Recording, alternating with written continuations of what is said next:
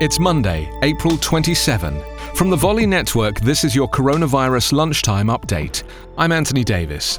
New Zealand says it has stopped community transmission of COVID-19, effectively eliminating the virus.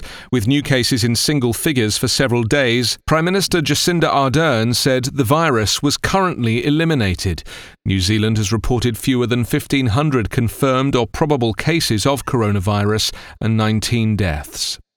Older students in China's biggest cities are starting to return to school following the outbreak.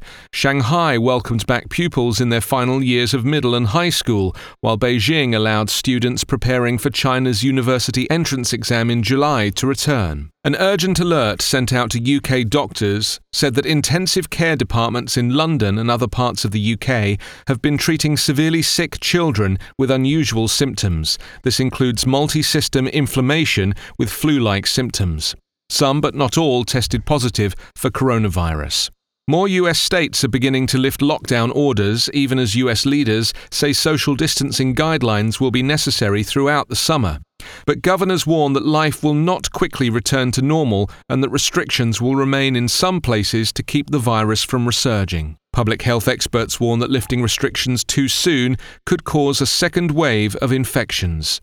There is currently no evidence that people who have recovered from COVID-19 and have antibodies are protected from a second infection.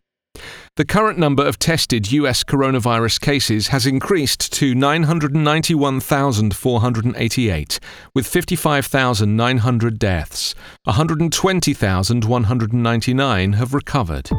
Coronavirus Update is part of the Volley Network. Find us online at coronapodcast.org.